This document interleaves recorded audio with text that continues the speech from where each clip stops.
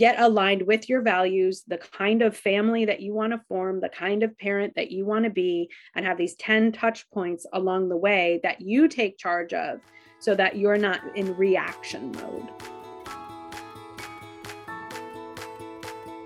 Welcome to You Belong in the C-Suite podcast. You are ambitious in life and in your career, but something is missing.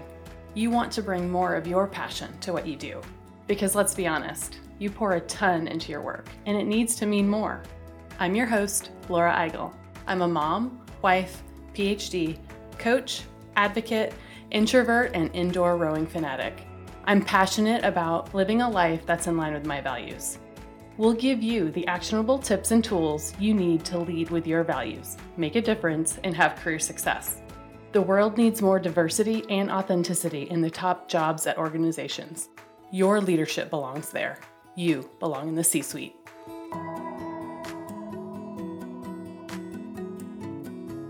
What gets you up in the morning?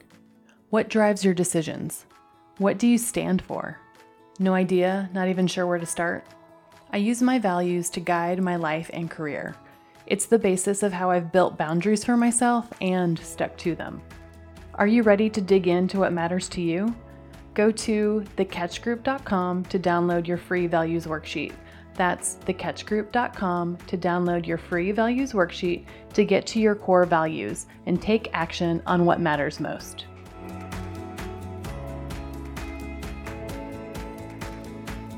Welcome to this week's episode of You Belong in the C-Suite. I'm really excited to dig into today's topic, parental leave, and I have the experts on the subject to dive in. When I think about my own experience of parental leave, it was really hard, and the place that I was coming from was very privileged. I'm a cisgender woman in a heterosexual relationship with my husband. After getting pregnant, I worked until my due date and then took 12 weeks off, cobbling together vacation time, parental leave, and short-term disability. My leave was at least partially paid throughout, a very privileged experience. And even then, it was really hard, especially the transition back to work. I wish that I had the tools that we are sharing today.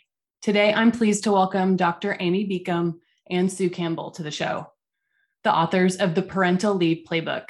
Dr. Amy Beacom is the founder and CEO of the Center for Parental Leave Leadership, the first consultancy in the U.S. to focus exclusively on parental leave. Drawing on over 25 years of executive leadership development and coaching, Amy consults with Fortune 100 companies, international organizations, working parents, and more to inform the way our companies and our country engage with the parental leave transition. Sue Campbell is a writer, author, and coach who has worked with the Center for Parental Leave Leadership since its early days, helping to communicate the transformative impact of their core mission.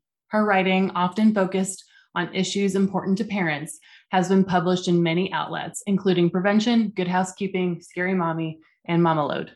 This episode is for everyone because there will be topics and tools to share for those that are going through a parental leave transition, but more importantly, these tools are for all leaders because if you're a leader, you will support someone going through leave. As a leader, you're probably going to be supporting multiple team members with parental leaves, sick leaves, caregiver leaves.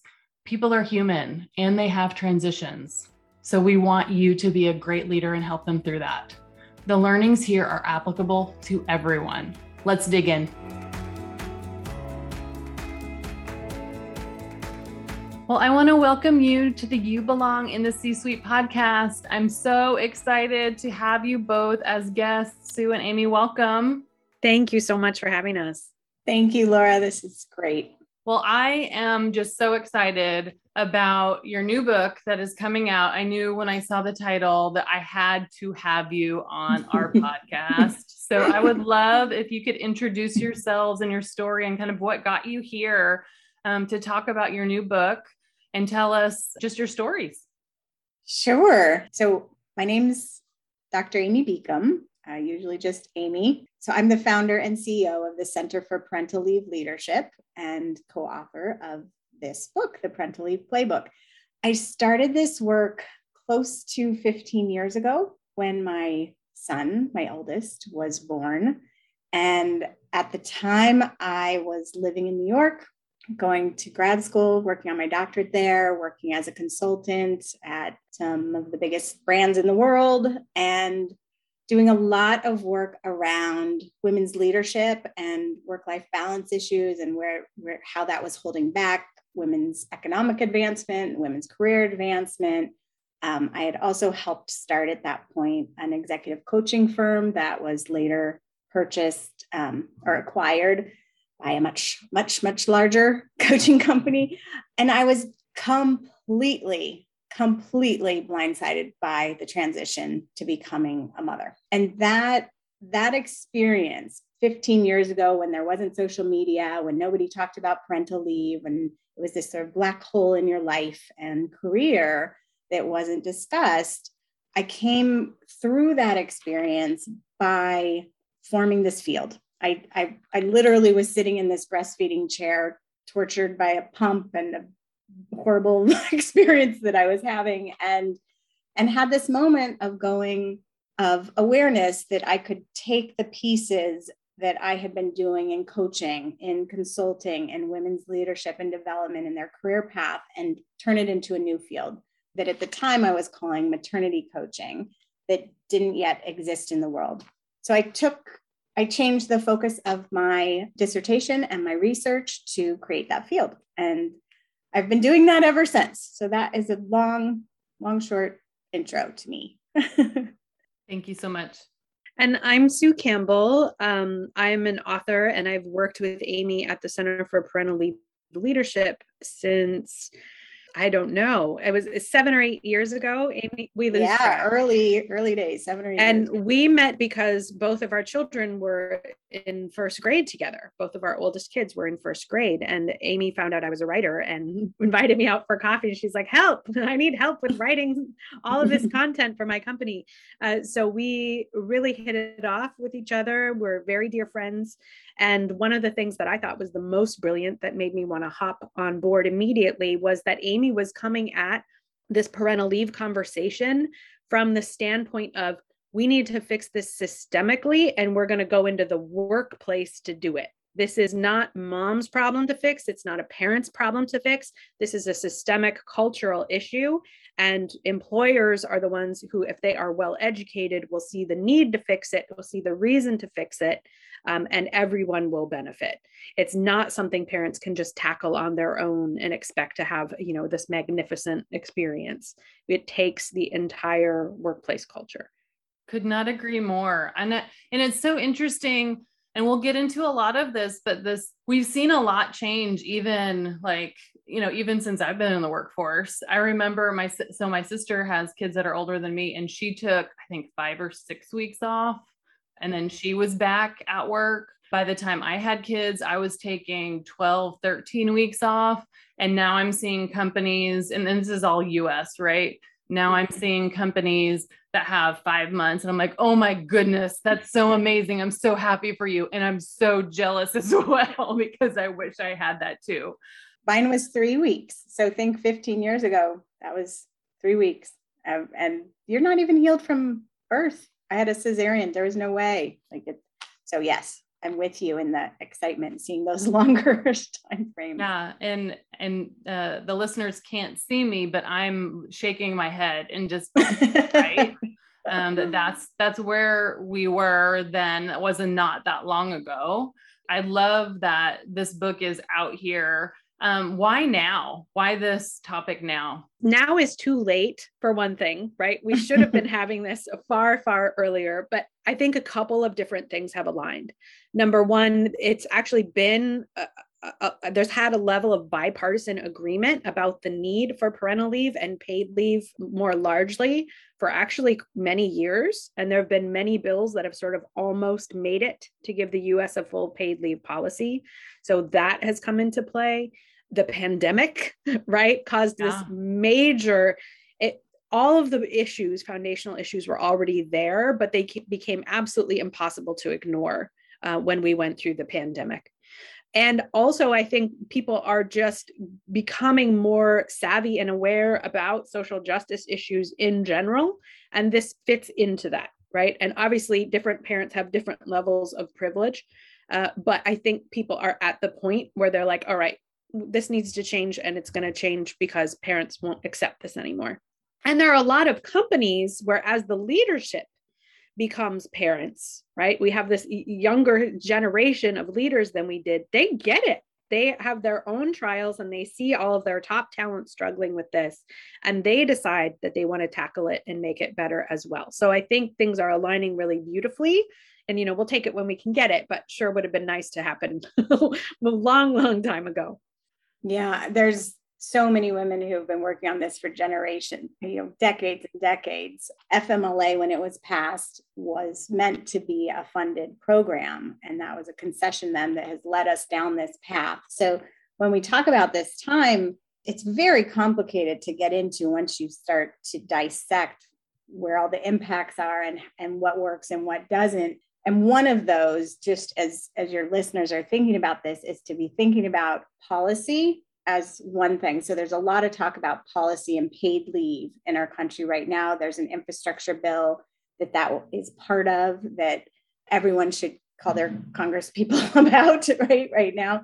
But then there's practice, and the practice is how a policy gets put into play and supported in a culture created around that, or it doesn't.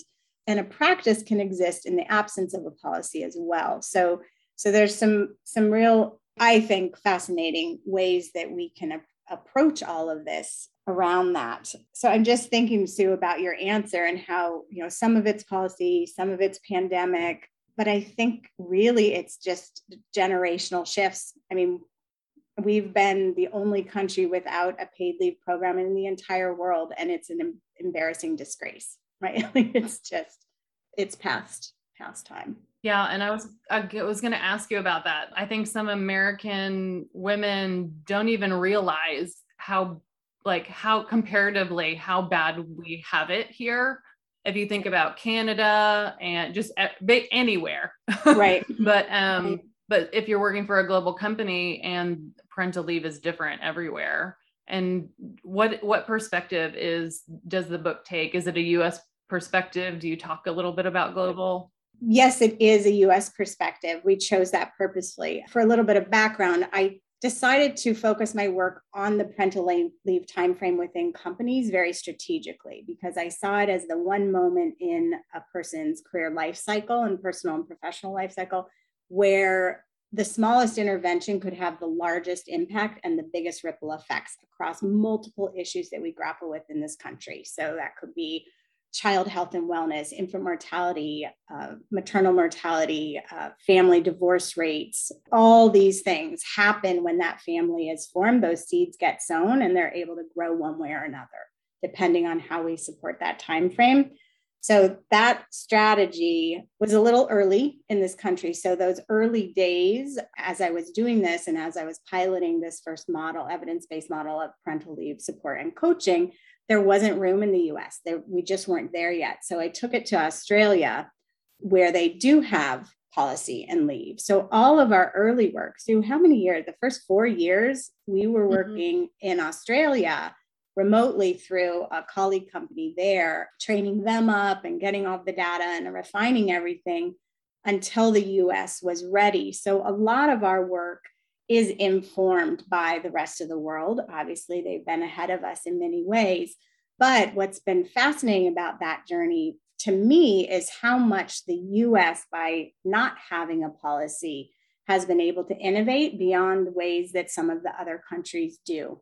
So a lot of the early adopter companies who did it in the absence of a forced mandated policy came up, listened to their employees, they decided what they wanted their culture to be, and they took steps to create that using their policy and their family supportive benefits. So that interplay has been really cool to watch, seeing those early companies. And thankfully they were there, because that's influencing where we are now with policy and where that floor of that policy ends up.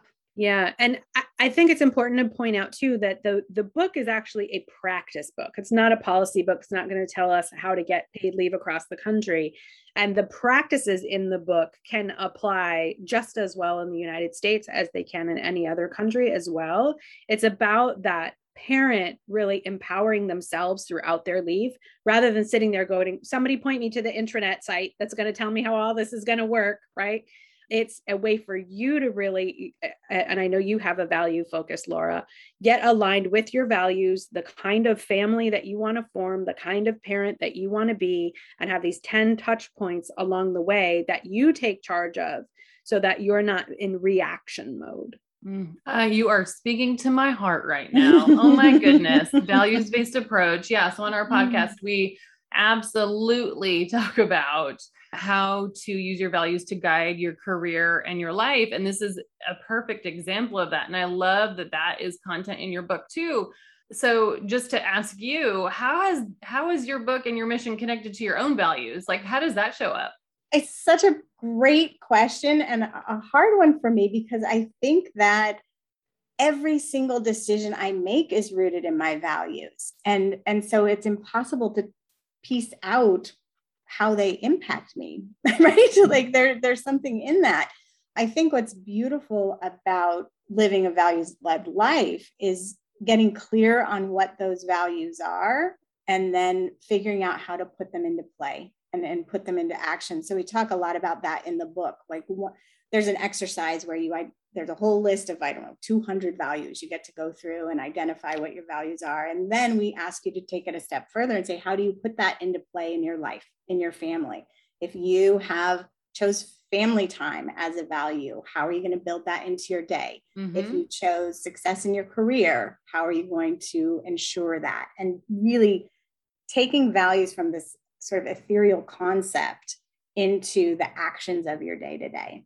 So this company would not exist if I didn't have a core value of doing everything within my power to make sure that started out as every woman has become every parent in this country does not ever experience what I did 15 years ago. Like that's just my driven core value. Thank you so much for sharing. What about you, Sue?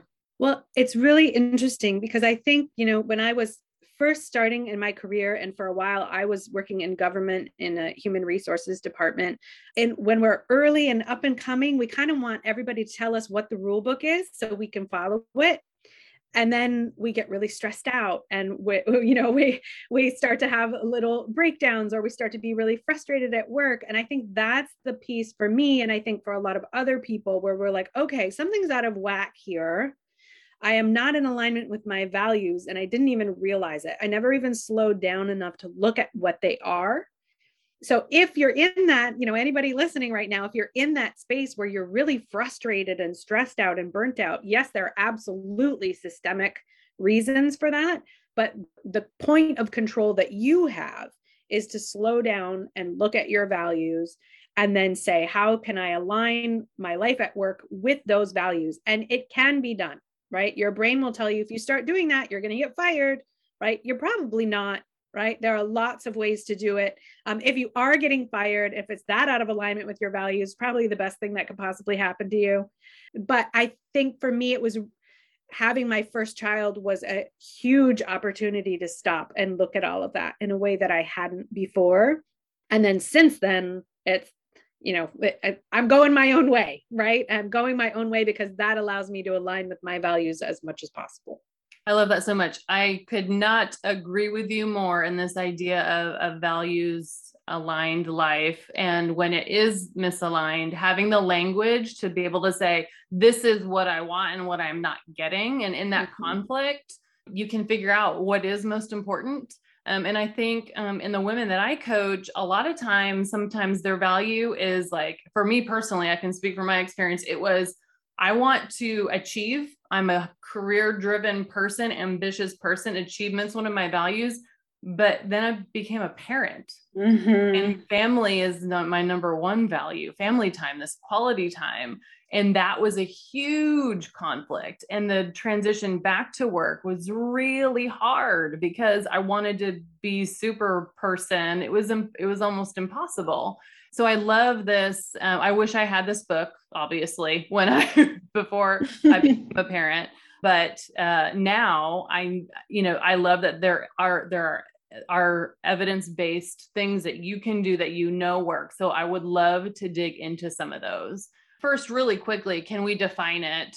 And then my first question, after that question, I have lots of questions. After that is how is the parental leave experience differently for men and women? So parental leave, we talk about it as the parental leave transition. And that last word is so key here, that what we found is any transition, when you know it is time bound, you can break it down. You can start to wrap your head around how to deal with it, what to do. So in any type of transition theory shows us that there's a beginning, there's a middle, and there's an emerging, right? Sort of neutral zone in the middle. We talk about it as the 3 phases of leave: preparing for leave, during leave, and returning from leave. And what that does is it moves it away from what I was talking about earlier, that sort of black hole, your leave, where leave is the emphasis of it all. You're gone, you're this absence, into this more action-oriented 3-phased transition. And so you're preparing for your time away, you're preparing to offboard your work, you're preparing to become a parent to this new child.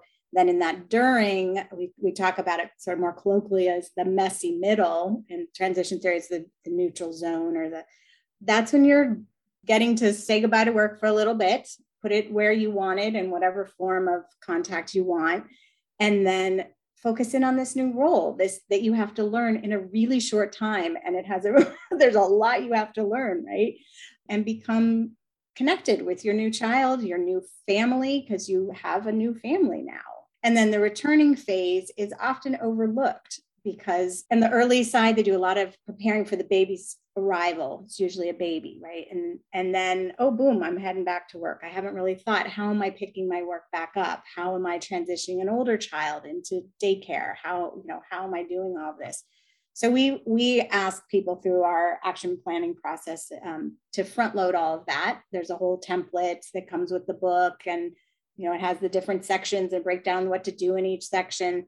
So that's how we think about leave. So when you ask, I love that you ask, what is parental leave? Because so many people don't take that extra second to think about what it actually is. And then it becomes manageable. We further break down those 3 phases with touch points. And those happen 4 in the first one, 3 in the middle, 3 at the end. So you're just going down a roadmap. It's like, okay, I got this. These are common experiences along this journey that everyone faces in some way or another. And the rest of it is completely unique to me and my transition, right? And so that's what I'll say there. Sue, do you want to add? I'll take the next piece of the question, which is how do men and women experience it differently, right? And in the book, we were very, very committed to making our language as inclusive as possible. So it's not just moms and dads, it's not just men and women. Whatever gender you identify with, however you form your family, whether it's surrogacy, adoption, foster, birth, whatever, if you are welcoming a child, right, this book is for you. You're still going to experience this same sequence of touch points. Where the differences come into play are usually culturally forced, right? Or the reasons for them are cultural.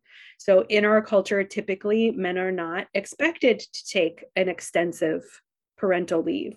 Again, that is changing. There are some early movers and some change makers and some men who are, loud and clear that they want just as much leave as their partner. When we get into LGBTQ families as well, there are a lot of challenges, because if you're, 2 males welcoming a child and your company has a gender-based parental leave policy, that's a problem. No one is going to have time off to spend with the new child. And I think if we're talking about like our traditional, quote unquote, which I don't like even traditional, but you're talking about cis hetero man with a wife who is pregnant and going to give birth, there's a lot of baggage that comes with that. And it's hard for men to ask for that time. They feel like they're going to be penalized for that time. Oftentimes there is a fatherhood bonus where at work you're welcoming a child and you're perceived like, oh, you're going to need a promotion, right? You're like, you have a new baby now. And then the other side of that, a woman might get what's called a motherhood penalty. And it's, oh, well, now we can't rely on you like we used to because you're not going to be as committed as you were. All of the differences in the way these are perceived are almost all cultural to my mind. Amy can think of maybe some exceptions, but that's the part where everybody has a role to play to change the culture just that little bit, right? You don't have to take on changing the whole world, but align with your values and then ask for what you want, and that will help shift the culture just that little bit more. I love that so much. And I love that your book is so inclusive. As you were describing some of those cultural norms, I was just getting riled up in my mind. Yeah. Oh my goodness. There's so much there.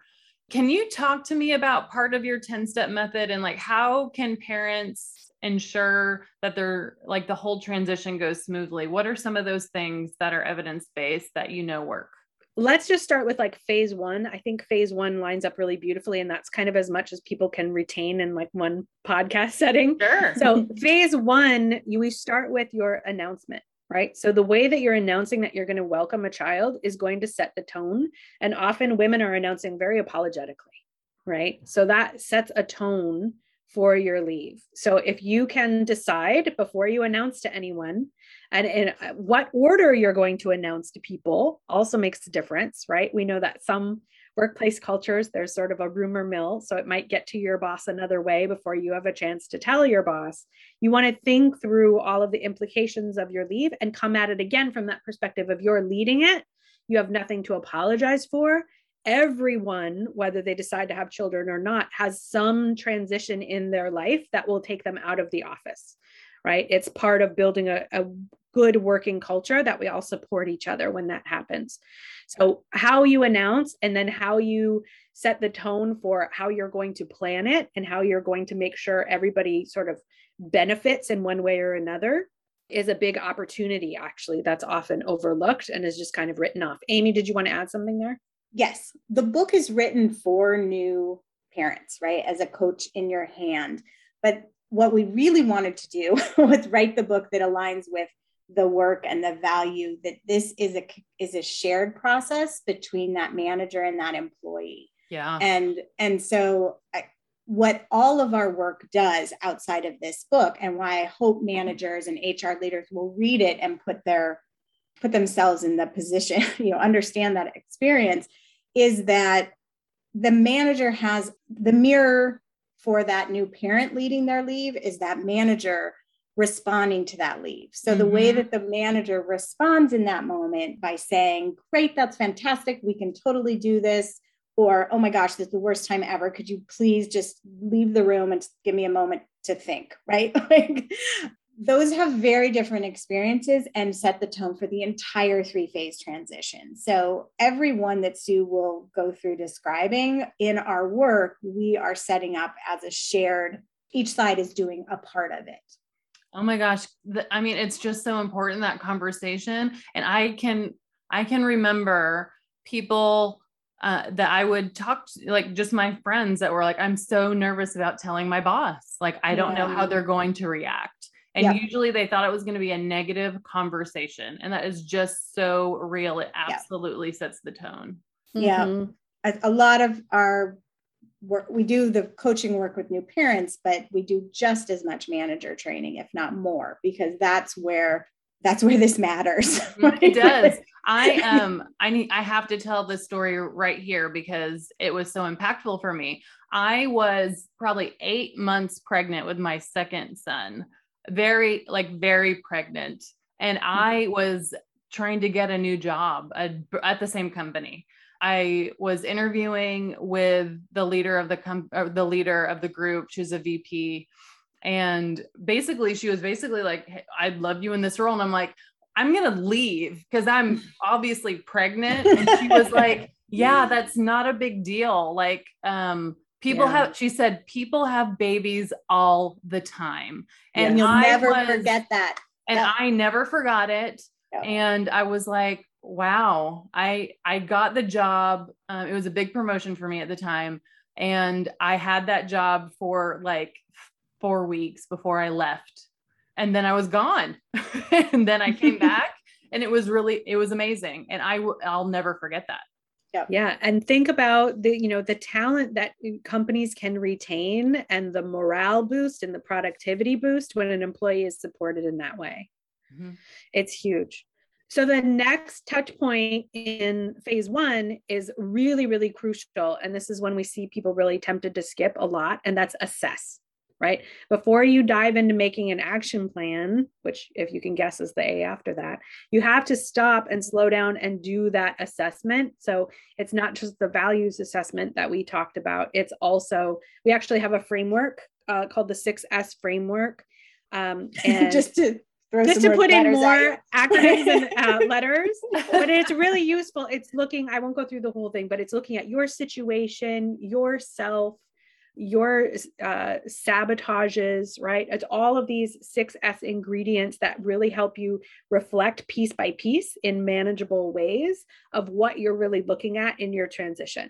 And then when you're sort of armed with that knowledge about what it is you're really looking at, then you can jump into your action plan phase, which is you are, for each phase of that transition, you are putting a plan together. And this is an ideal plan. And the first thing we 3 moms need everybody to know is that you will never get your ideal plan. But the very act of slowing down to assess and make a plan and some contingency plans will help you respond much more flexibly in the moment when something doesn't go the way you wanted it to or the way you expected it to.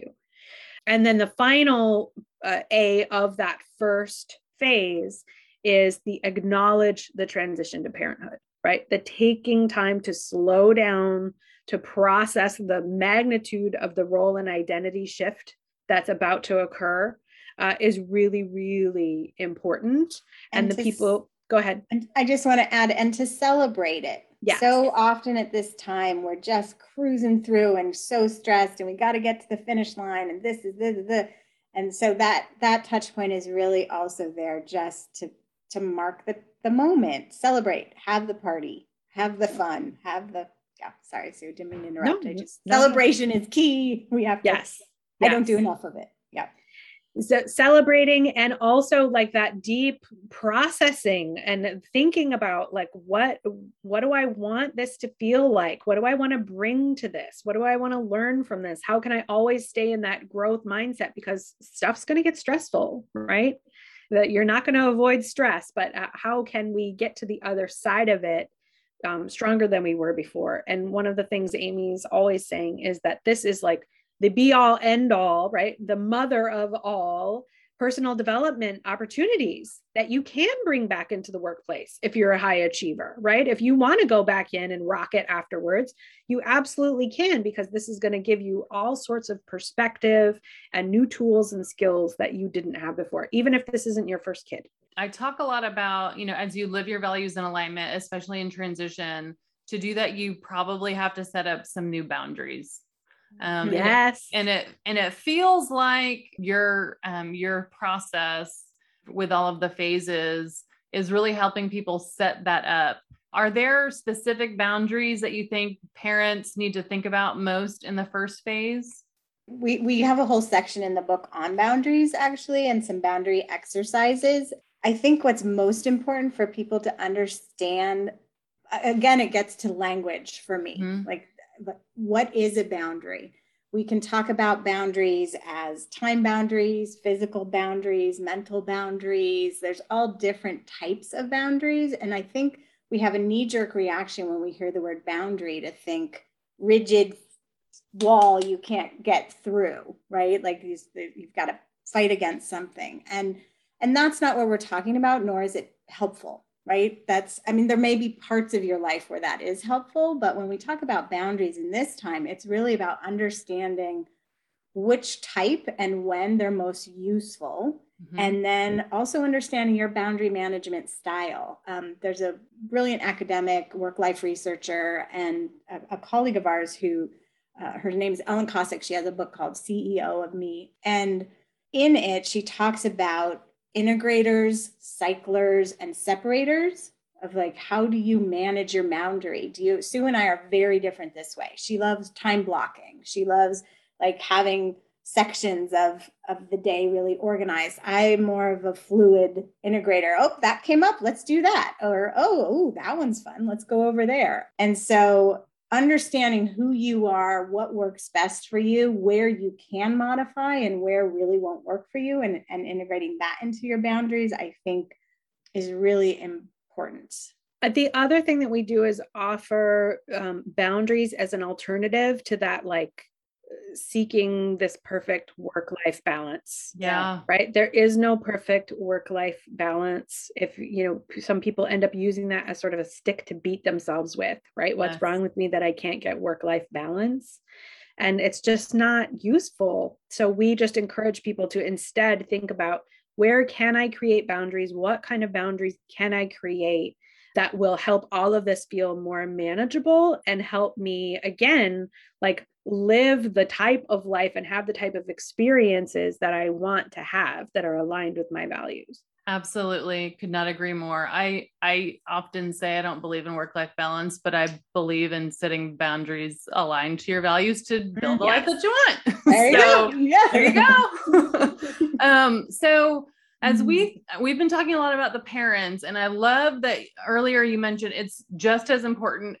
I would even say maybe more important that a leader in a company is actually, setting parents up for success. And I will say personally, while I have 2 children with my husband, and we went through this transition twice as a family with our children, but as a manager, as a leader in a company, I've gone through it a lot more times because I've had a ton of parents on my teams. And so as a leader, as a parent, that's one thing for me personally, but as a leader, what could I have done better to support some of the people on my team? How do leaders create these cultures within their companies, whether or not the company has really great benefits or not? Because I think there's room, I hope you would agree with that too, to support parental leave and set their team up for success. I just can't stop thinking of this story of one of my coaching clients. I think we put it in the book. I'm sure I gave her a pseudonym, so I won't say her name here, but she really needed to leave the office at 5. Like that was a boundary that she had to set for her family. And what happened for her and what does for so many people is that started to shift. She started to leave at 5:10. She was at 5:15, but she had said early on to her boss, that was one of the things she fought for. I need to leave at 5. And what ended up happening for her is about 2 weeks in, she was leaving at 5:30. Her boss came out into the open room and said, I thought you wanted to leave at 5:30 or 5. And she said, yeah, but I have all this due, And he was like, nope, pack up your bags. I'm packing up mine. We're walking out the door. And then the next day he came back, and at 5 o'clock, he was all packed up, ready to go, standing at her desk to walk out the door. And he did that for 3 weeks. Wow. To make it a point that to her and the entire team, that was a boundary he supported and would change his behavior for. So I think to me, that just speaks to what a manager needs to do, right? You need to set the tone, support your employee, hear what they're asking for, make sure they have it. And when they start to slip because of the larger culture making them feel like they have to, you hold that boundary for them when they can't. There's many more ways to answer that, but that's client just came to mind. Yeah, I totally love that. I would say if all you do, right? Managers are busy and overburdened. If all you do is come at it from the angle of how can I make this about growing everybody, including myself, right? You can't go wrong because you're going to look at it through the lens of, okay, how do I support that employee? How do I learn what I need to do and improve my skill set coaching wise? and understanding the benefit of this wise, how do we make this an opportunity to improve team communication, to train somebody up, right? It's just this amazing opportunity, but everyone sees it as a pain in the butt. And it shouldn't be that way. It doesn't have to be that way. It is an amazing opportunity for the entire team. It seems like an inconvenience and like it's never happened in the history of the world before. Right. It's like, what? I'm so surprised and taken aback.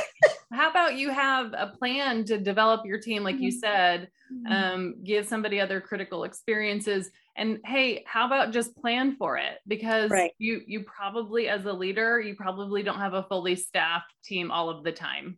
It's just another one of those things that if you have a talent strategy and you're continually developing your team, you can probably come up with a plan for this as well. Right.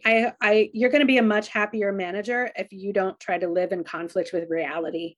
And the reality is people have children, they have, sick family members, they have their own health conditions.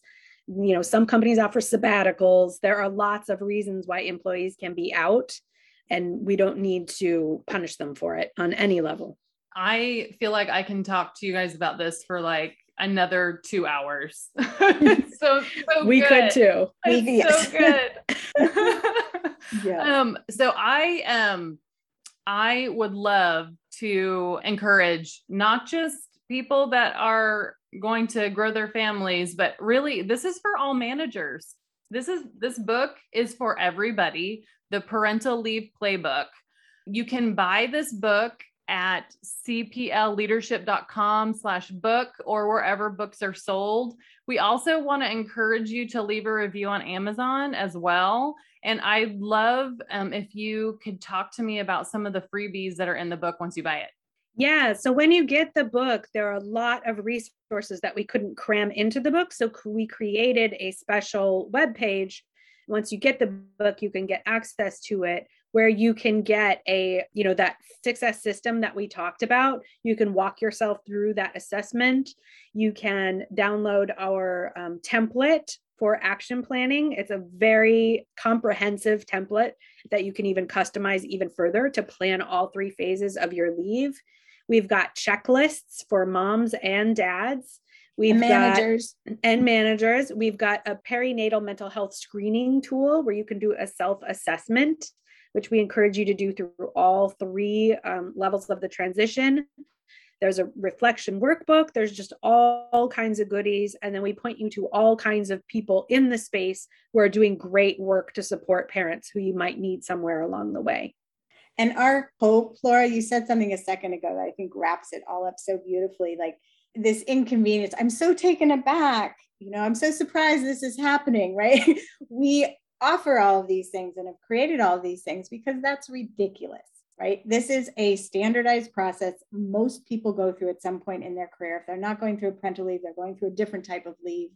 And so all of these tools bring it out into like, oh, this is just what we do. This is how we do it. You turn this form in, you do this thing, we support you in this way. And once that happens, none of the unconscious bias, the conscious bias, all that just gets removed because it's the way it's done.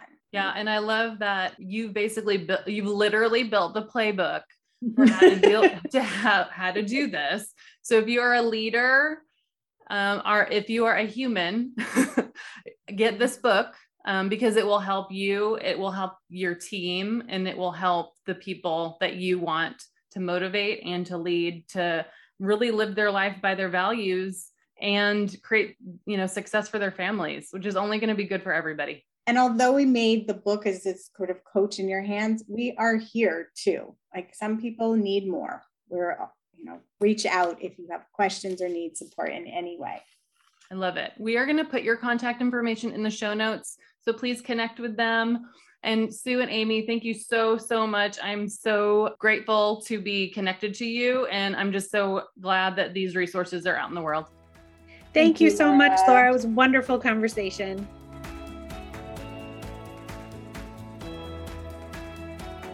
I want to thank you so much for listening to the You Belong in the C-Suite podcast. If you are enjoying this content, please remember to rate and review on Apple Podcasts. By leaving a review, you are helping others find this content.